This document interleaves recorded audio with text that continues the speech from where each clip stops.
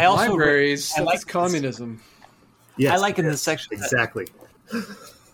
I like the fact that he talks a little bit in some depth about the Second International and Karl Kautsky as a kind of somewhat of a typical intellectual, as opposed to this kind of lumpenized intelligentsia that we're talking about. Yeah, and that comes with a socialism which is very positivist, very evolutionist, and it's reorganizing human life to be more economically and scientifically rational. And it really does kind of strip all the humanism out of socialism, at least a little bit. He talks about the tension in this chapter, and I just think that it's valuable to acknowledge that. And again, he contrasts that with in Russia, the socialism that always has an element of populism as a feature. It's always a part of it. right. Mm-hmm. The legacy of the Narodniki. Yeah, so like the positivist evolutionist economistic socialism of the majority of Western Europe, it's never very popular in Russia, even when it is the main socialism, like of Plekhanov and Zasulich and so on. Yeah, it's only whenever the Bolsheviks adopt a much more populist kind of program, right, that they become popular, and they become popular like overnight. Yeah, they became enlighteners who embodied the mission of awakening consciousness and spreading a message of liberation, like the Narodniki. That's on 244 here. Right, and whereas before they were following the Kautsky line, according to which the vehicle of science is not the proletariat but the bourgeois intelligentsia. Right. Yeah, and then you see here he talks about Lukács, who's suggesting a dialectical synthesis of this opposition in his concept of class consciousness.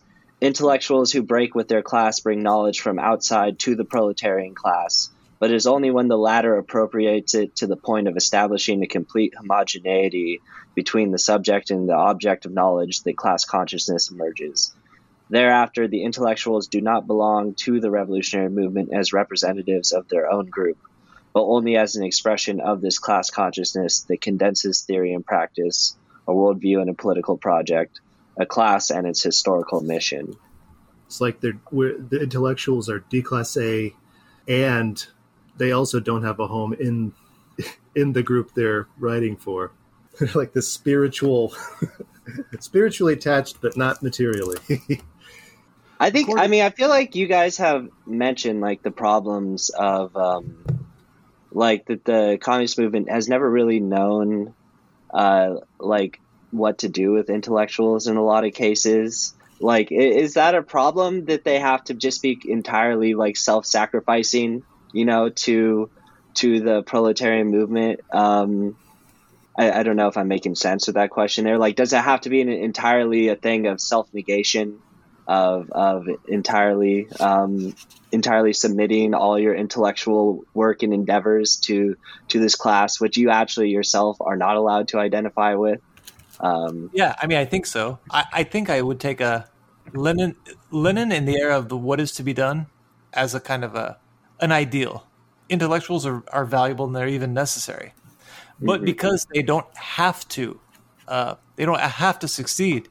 The proletarian movement doesn't have to have any victories. They can always just go back to whatever other life. That means that they always have to be subordinate. Their interests always have to be subordinated to the proletariat.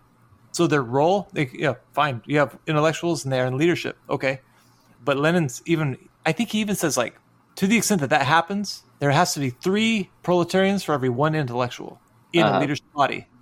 I kind of think that we'd be better off if we had a similar kind of attitude about things. Yeah. Whereas now it's like we have 1 proletariat for every 50 intellectuals. At best. For every pseudo-intellectual. Thank you. Yeah, you're right. Yeah. For everybody who's really good at regurgitating fucking self-help language and calling it Marxist. Yeah, Jesus. Dang.